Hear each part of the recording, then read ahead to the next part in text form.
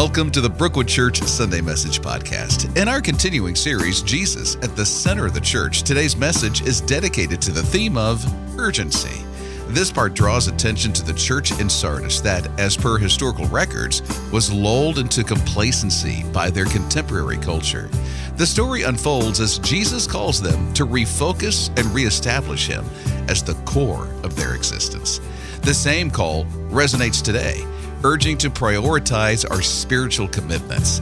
This message aims to enlighten us on the importance of responding with urgency to the divine call and redirecting our lives towards Jesus. After today's episode, we'll share with you a daily devotion to follow this week.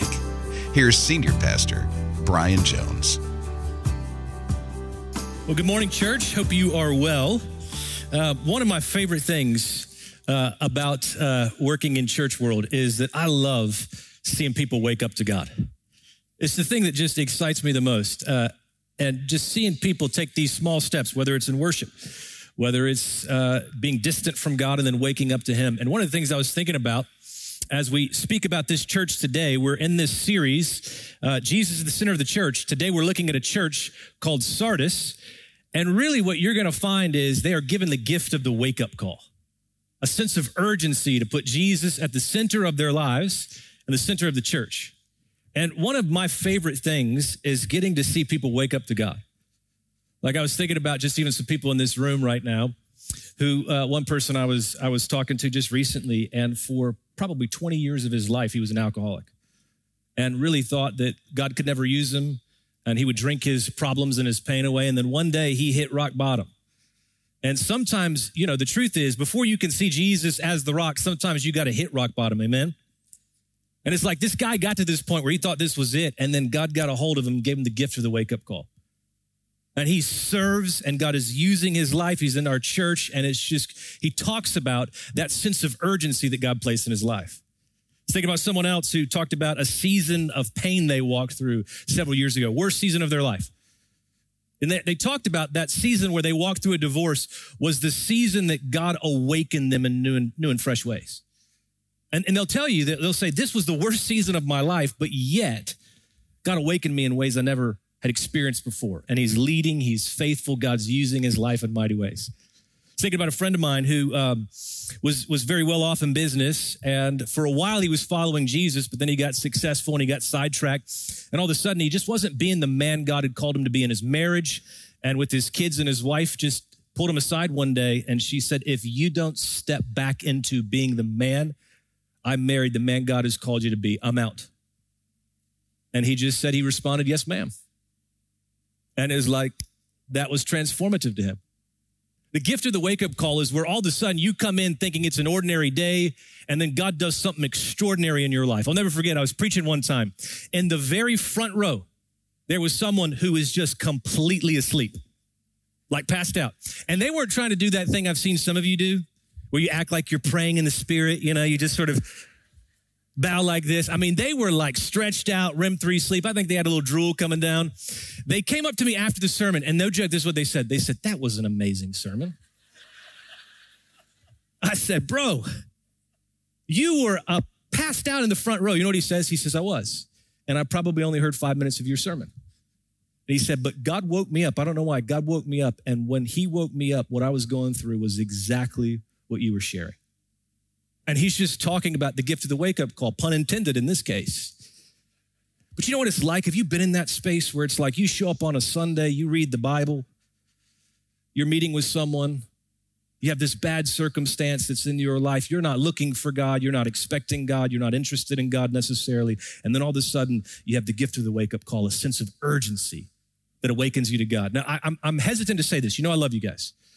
I'm hesitant to say this because I've mentioned that those of you who are Clemson fans and Gamecock fans, you're a bit creepy with your love for your teams, all right? Bordering on a little bit cultish even, all right? And so I didn't think I was going to play off of it, but for the sake of this, I read an article, and many of you are painfully aware of this, but I read an article that the first week in South Carolina was not a good week for football, was it? And they said something like 10 out of 15 teams got dominated. Got demolished. And I was thinking about this because, I wondered what the midweek interactions look like. Like when the coaches were reviewing the film, when they're sitting down with players. You know, I bet you didn't hear things like, hey, I just want you guys to know we lost, but A+ for effort. And probably what you didn't hear is, you know what? God loves you and has a wonderful plan for your life, even though you lost. You probably didn't hear things like, you know what? It's just a game. Don't beat yourself up. I bet you they had a come to Jesus kind of meeting, and it probably wasn't a PG come to Jesus kind of meeting, if you catch it. It was probably a wake-up call, a sense of urgency, and you noticed even the different intensities that people played as a gift of the wake-up call. And so all throughout life, we have these wake-up calls, and it could be in our marriage, it could be in our careers, it could be with our relationship with Jesus. And the church we're going to be looking at was just sort of cruising along, and all of a sudden, they show up to church, if you will, on Monday or Sunday. Because what happened was, remember, John was the one who wrote these letters. Jesus gave him these words to the church. And so what would happen is these angels or pastors would stand in front of the church and they would read what Jesus was going to commend, what he was going to encourage, and then what he was going to correct. And so you imagine this church in Sardis shows up on a Sunday like this. And then all of a sudden, Jesus begins to share with them what's going on, and they're given the gift of the wake-up call, a sense of urgency to place Jesus at the center of the church and the center of their lives. And this is what Jesus says to this church starting in verse 1. Write this to the angel. Now, the angel, again, is messenger. It's a pastor here. To the church of Sardis. This is the message from the one who has the sevenfold Spirit of God and the 7 stars. Now, the stars is the church. Sevenfold Spirit can seem really confusing. Think about it like this. 7, the number in the Bible, is the word for, or the number for complete or whole. So it's in essence, Jesus going, I am completely God. I am wholly God. If you're taking notes, also jot this verse down. Isaiah chapter 11, verse 2, some people think that the sevenfold Spirit is referencing Isaiah chapter 11, verse 2, which gives 7 descriptions of the Holy Spirit. So if you're wondering the role of the Holy Spirit, I'd encourage you to check out Isaiah chapter 11, verse 2. But this is what's going on. Nonetheless, Jesus is saying that he's the center of this church and he's calling them to wake up. Now, let me just give you a little bit of background on the city of Sardis. You'll see a picture right here. Sardis was one of the unique cities of its day because it actually had 2 levels. So it's probably the most unique of all the cities. A lot of the other cities we showed you were port cities, but they had a lower level of Sardis, which you really can't see down there. But then they had an upper level of Sardis. And Sardis people thought was actually unconquerable. It was considered a military gym because they were on elevated space and no one thought they could be conquered at all. One of the things that Sardis was really known for was its wealth. In fact, behind you'll see a little picture of some coins. Sardis was the first to actually mint coins. They were like the biblical Bitcoin of its day, all right? And so they have this coin and that actually leads them to easy money. And so kind of the combination of easy money and loose morals actually leads this church to just be spiritually lazy, just to be apathetic, just to be overconfident in their position. And Jesus is going to speak to this church that honestly thinks they're doing great. It would have been a bit shocking when Jesus is reading this letter to the church of Sardis because they thought everything was going great. One of the things that was unique about that city, if you go back to that picture one more time, one of the things that's unique about this city is, again, I mentioned people thought it was unconquerable. But what's interesting is that the city of Sardis was actually conquered not once, but twice. And what happened was there was a story where a scout was trying to find a way to get to the city. And what he noticed was there was a soldier of Sardis who dropped his helmet. And then he went through this secret path. He grabbed his helmet and then he went back up. The scout saw this, told this to his general. And that night, that general sent a raiding party up. And the story goes that once they made it to Sardis, there was this little hole in the wall. And commentators and scholars say the hole was so small, a young child could defend it. But they found all the soldiers in Sardis were asleep. And so the army got in and conquered the city of Sardis. Jesus is playing off that imagery of people who are asleep, overconfident in their position, prideful, thinking they're great. And yet in the midst of that pride, the enemy comes and takes them out. What's sobering is this happened not once, but twice. They became so overconfident that they actually got attacked and conquered. Now, interesting, in every letter Jesus writes, he's going to do two things. He's going to commend what's going really well, and then he's going to correct what needs to change. This is the only church in all of the letters of Revelation where Jesus really isn't going to commend anything.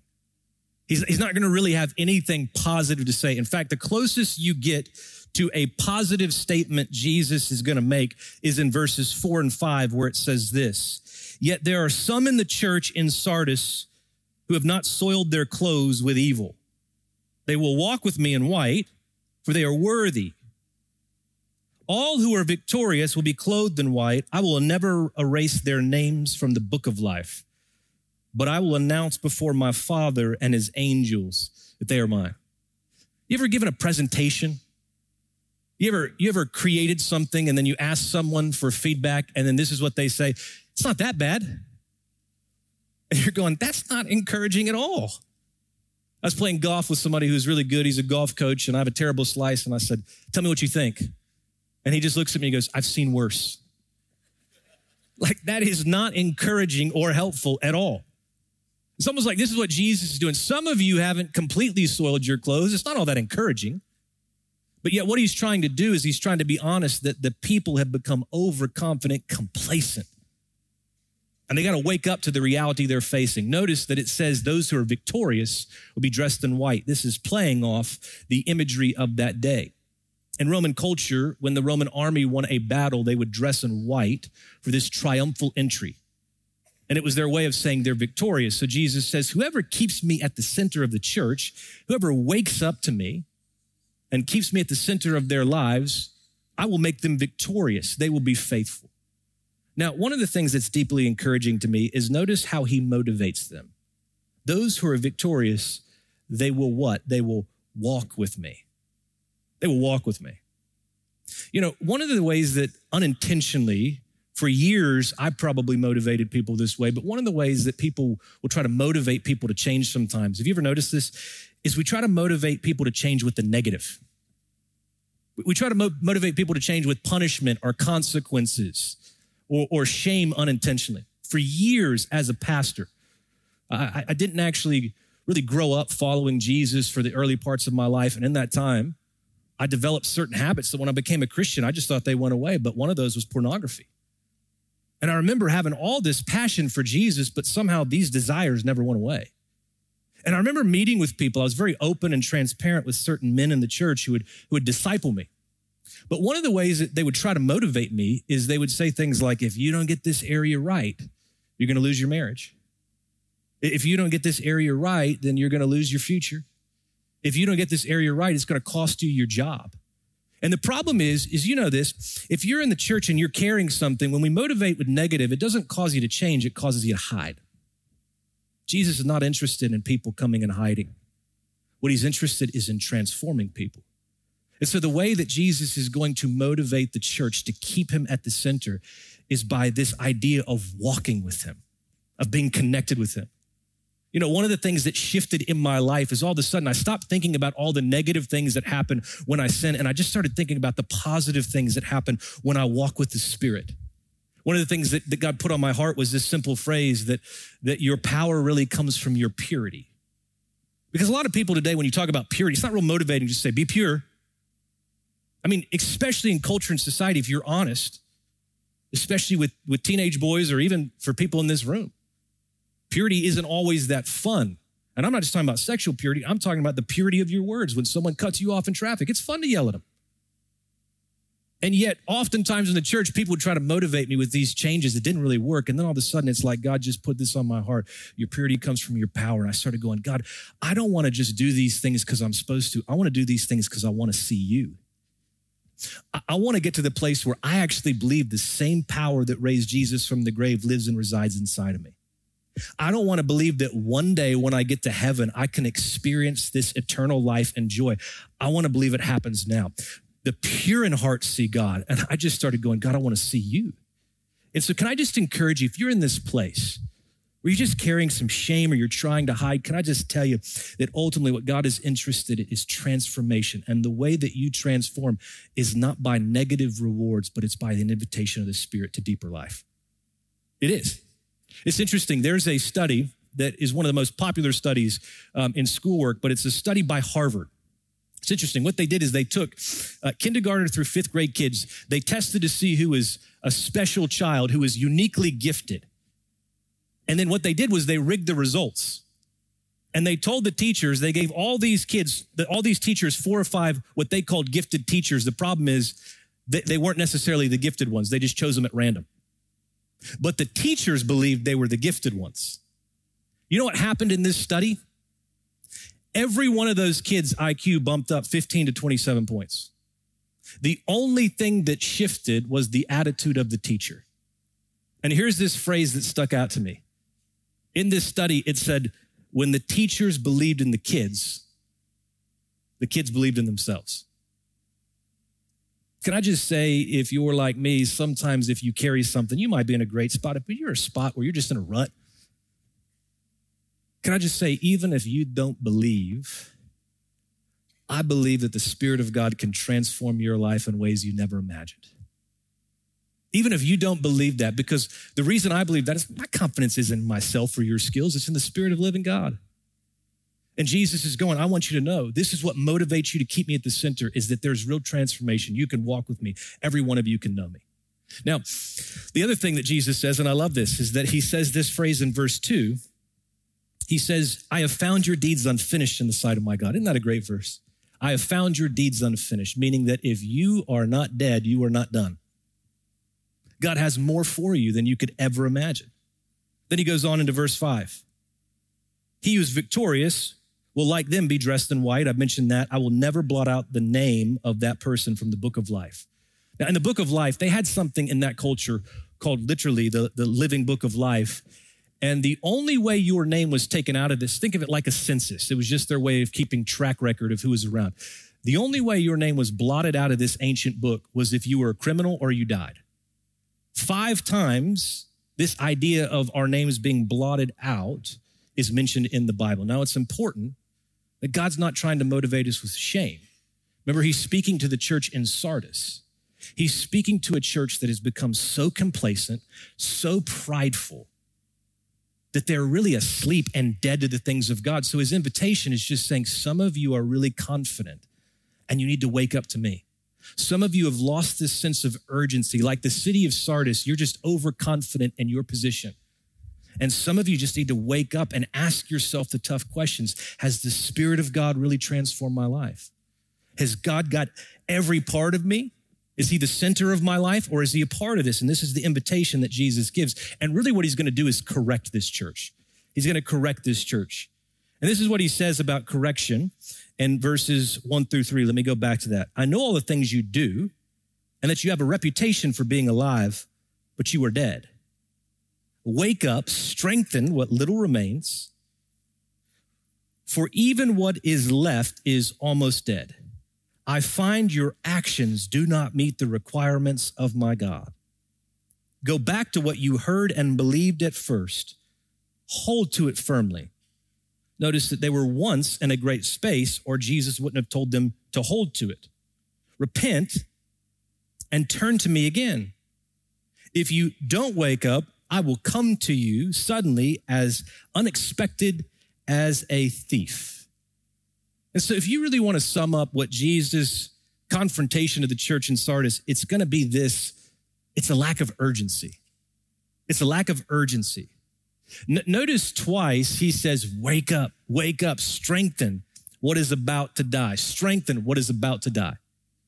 And it's interesting that if you notice this church, it's not like moral, wicked, evil deeds are taking them out. It's just a slow drift. It's just slow fade.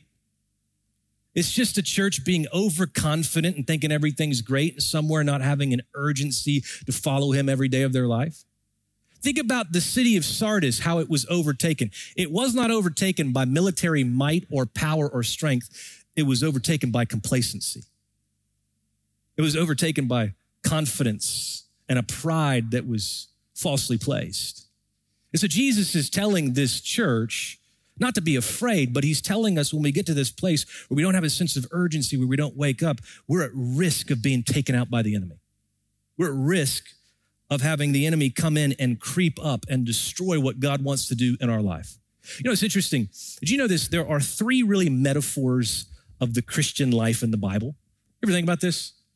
So when Jesus is trying to get us to understand the Christian life, there are three metaphors that are given. One is the metaphor of a race, where seconds matter.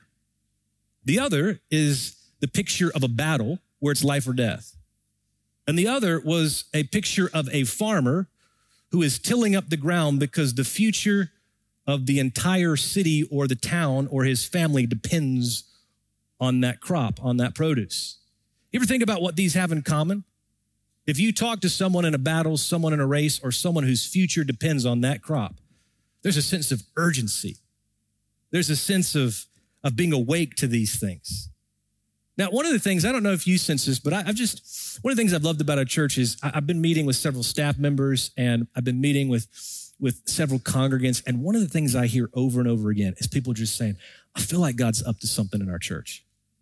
I just feel like there's a spirit sensitivity where God's awakening things. You guys feel that? You feel that in the back seats back there? You're not making me feel confident back there. At least give me a thumbs up. Come on, there you go. But you know, I was just thinking about the fact that God has an incredible call on Brookwood. He has an incredible call in your life. But whatever the call is that you and I think he has for Brookwood or for your life, can I humbly submit, it's probably not too big. It's probably too small for a big God. And what keeps us in this place where we see the Spirit of God moving, where he continues to pour out new life, is simply a group of people in a church who have an urgency,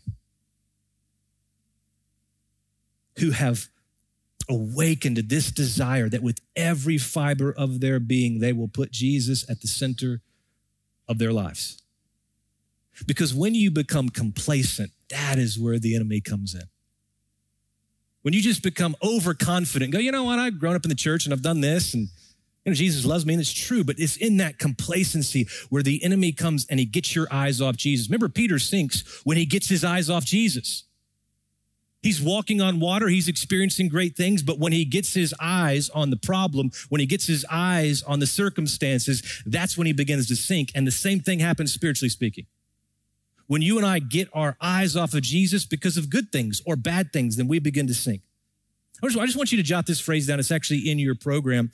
But just because you're surrounded by something does not mean you are necessarily transformed by it. Just because you're surrounded by something does not necessarily mean you're transformed by it. Now, my wife and I spent 11 years in Chicago.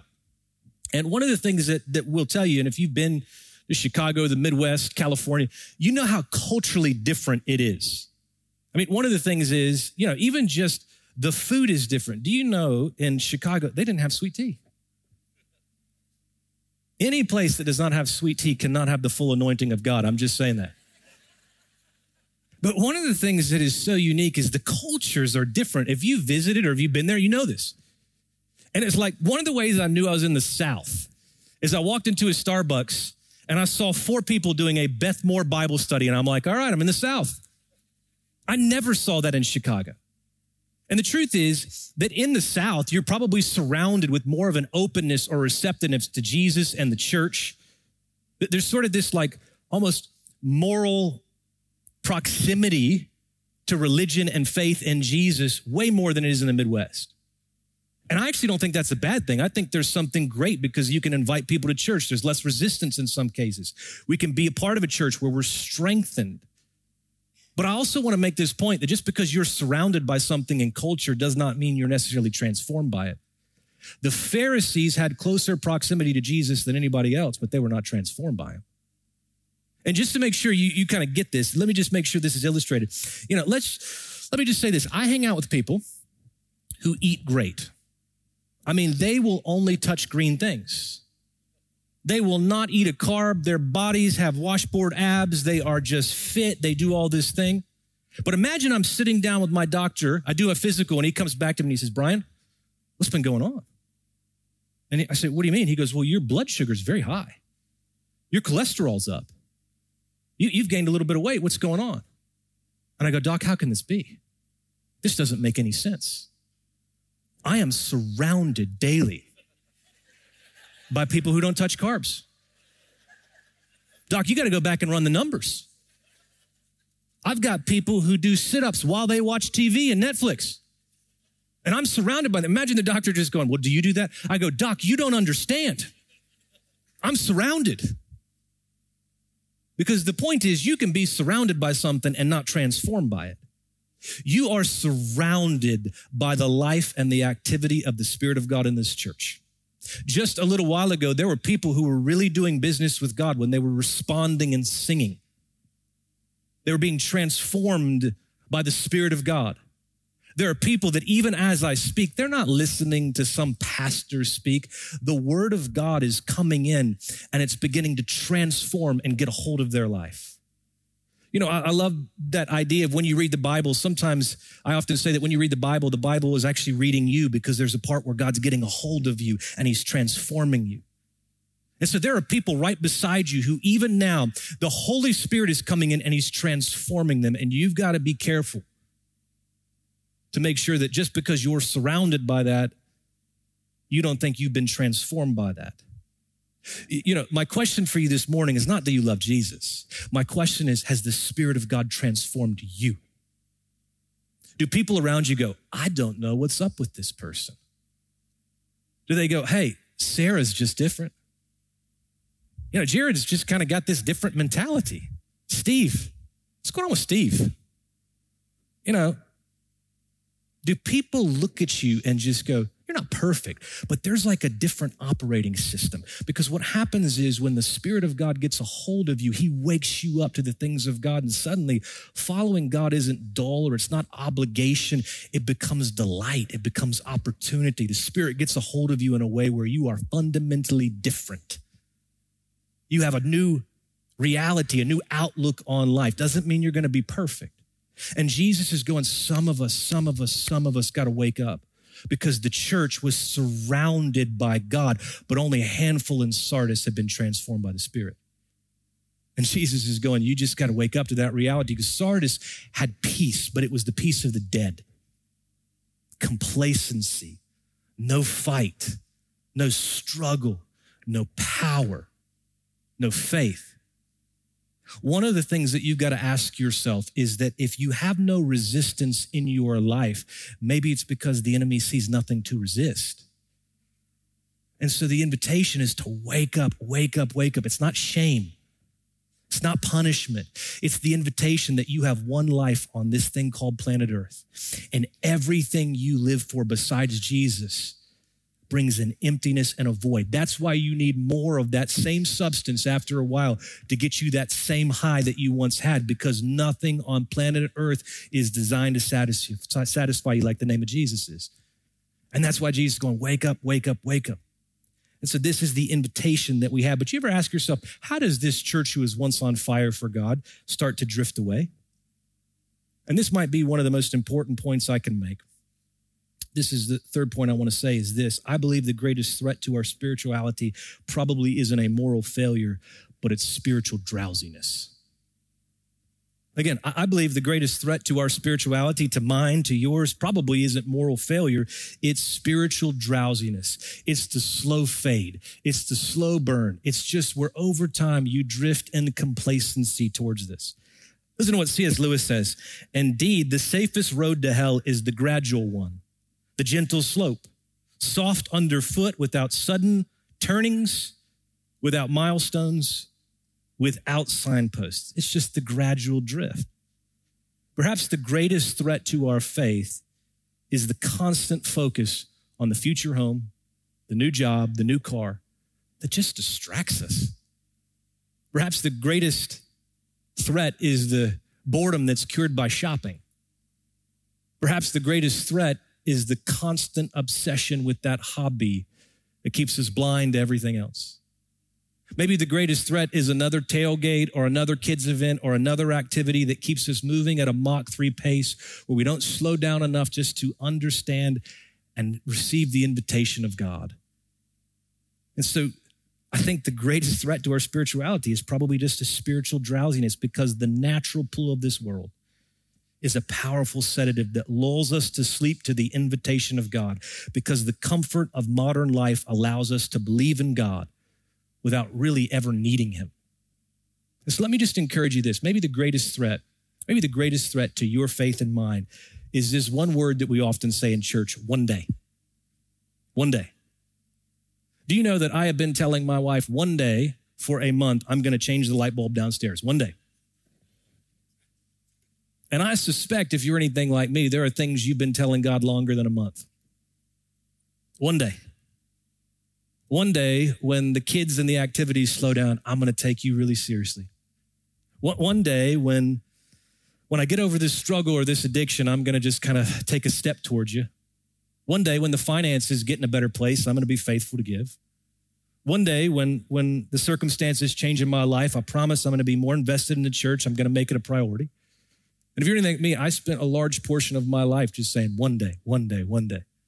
You know what Joshua says? He's speaking to a group of people, the Israelites, who are just saying in essence the same thing. They don't want to wake up.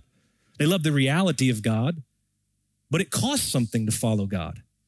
And so in essence, this group of people, the Israelites, are going, hey, one day we're going to take this thing seriously. One day we're going to put the word of God and make it primary in our life. Listen to what Joshua says in Joshua 24, 14 through 15. So the fear of the Lord and serve him wholeheartedly. Put away forever the idols of your ancestors. When they lived beyond the Euphrates River and in Egypt, serve the Lord alone. But if you refuse to serve the Lord, then choose today whom you'll serve. Would you prefer the gods of your ancestors, serve beyond the Euphrates, or will be the gods of the Amorites and the land you now live? But as for me and my family, we will serve the Lord, not one day, now.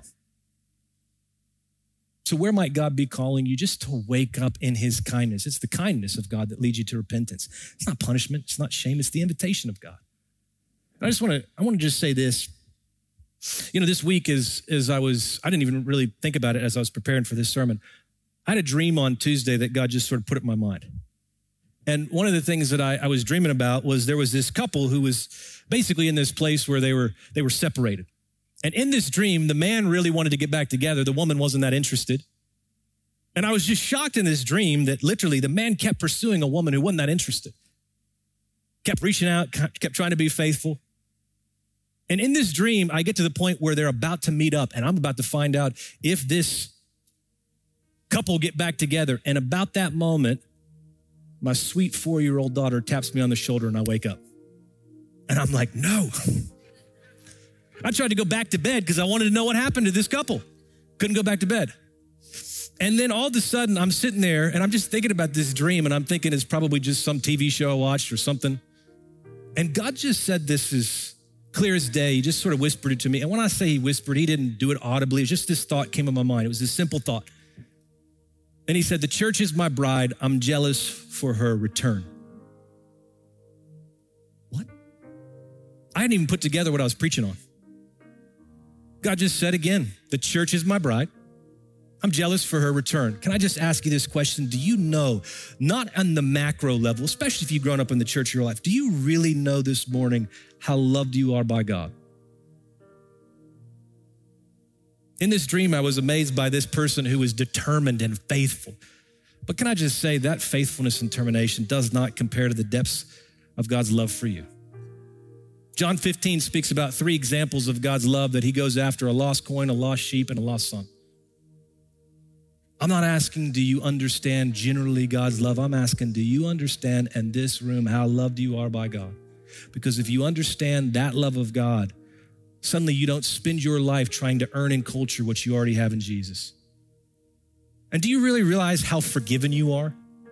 Why is it if you're like me, whenever you sin or you make a mistake, one of the last places you want to be is the church? Perhaps it's somewhere we don't understand the depths of God's forgiveness and his goodness. And in John 15, there is just a radical story of this lost son who wastes his father's money, his whole future. And the story goes that this father has positioned himself just to welcome back his son. And in that culture, a father does not run. A father's dignified, he's sophisticated, he's strong. So they walk. But yet in this particular story in John 15, this father has to pull up his robe and he sprints to his boy. That's a picture of you and I. that whenever God's children come home, he will always, always, always welcome us. Not with shame, not with punishment, but he will crown you as a son or daughter of God. This is a love like the world has never seen, never known. And the closer you think you are to this love, probably the further you are, because angels, the Bible says, can't even comprehend this kind of love. So do you know how loved you are and how forgiven you are? And then my question is this: are you available to that love today? Are you available? Maybe God's going, you need to return to me. And he's not asking, do you love me? He's just saying, is there something in your life that has not been surrendered and transformed by me? At the end of the service, I was talking to one guy. He said, I'll be honest with you, I didn't want to come today. First part of your sermon, I was kind of tuning out. But this morning, God just put it on my heart that my faith is beginning to shrink. And then all of a sudden, when we ended, I saw that word return. He said, I'm in. I'm waking up today. What might the Holy Spirit be calling you to wake up? Maybe you're in this room and you are just consumed with popularity, people pleasing, and the Holy Spirit's going, it's time to wake up, bring me back to the center. Maybe you're in business and you're just so focused on success and that next thing that the Holy Spirit is going, that's not worth your life. Wake up, return to me. Maybe you're a mom and you're so focused on your kids being successful and healthy and the Holy Spirit's going, that's not my primary focus. I want you to be a light in your family. I want you to wake your family up to Jesus. Maybe you're in this place and you believe the lie that you're supposed to struggle with this addiction or this shame or this past till Jesus comes back and the Holy Spirit's going, that's not true. I've set people free. I can set you free today. Wake up. Maybe you're in a great spot, but the Holy Spirit's going, there is so much more. Don't get complacent. Wake up to me. Whatever he's doing, can I just encourage you? I believe God is in the business of setting people free. So here's what I want to do as we close. I'm going to ask if our prayer counselors would come up front right now. I'm going to ask if they come up front right now. We also have a Care Connection Center out there. But I want to encourage you, if God has placed something on your heart, if he's calling you to wake up, you can sit in your chair before you leave. But can I encourage you, don't say one day. God's put anything on your heart, before you leave, do business with him. We have a group of people that love to pray for people. They come prayed up on Sunday morning. If we can be an aid to you, there's also a Care Connection Center. But can I just encourage you? I sense the Spirit is wanting to transform people and set you free. He's wanting to strengthen you. So be obedient to whatever that is. Let me just pray.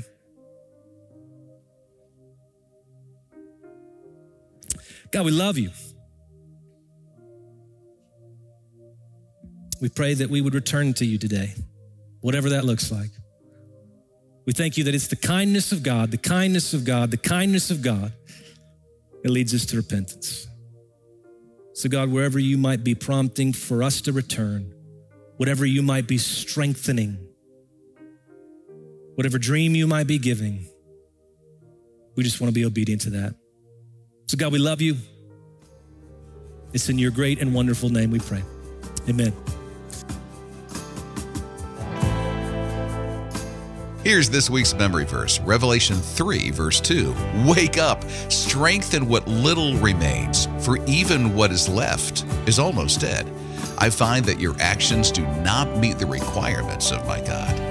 The series, Jesus at the Center of the Church, includes a daily devotional. This tool aids in the dedication of time every day to engage with God. This engagement can be through reading, reflecting, and praying, all centered around the content found in the daily devotional. If you do not have a daily devotional book, there are several ways to get one, either during the Sunday services, the reception desk all week, and a digital format on the new Brookwood Church app. The mobile app for Brookwood Church has recently been enhanced. You can download the updated version before next Sunday. This will ensure that you have access to the most recent resources for the services. On Sunday, September 17th, we continue our series, Jesus at the Center of the Church. Prepare by reading Revelation 3, verses 7 through 13. We are grateful you joined us for the Brookwood Church Sunday Message podcast. Please leave a review so that others can discover how they can have a transformed life in Christ. Thanks for joining us today, and we look forward to seeing you during our next episode.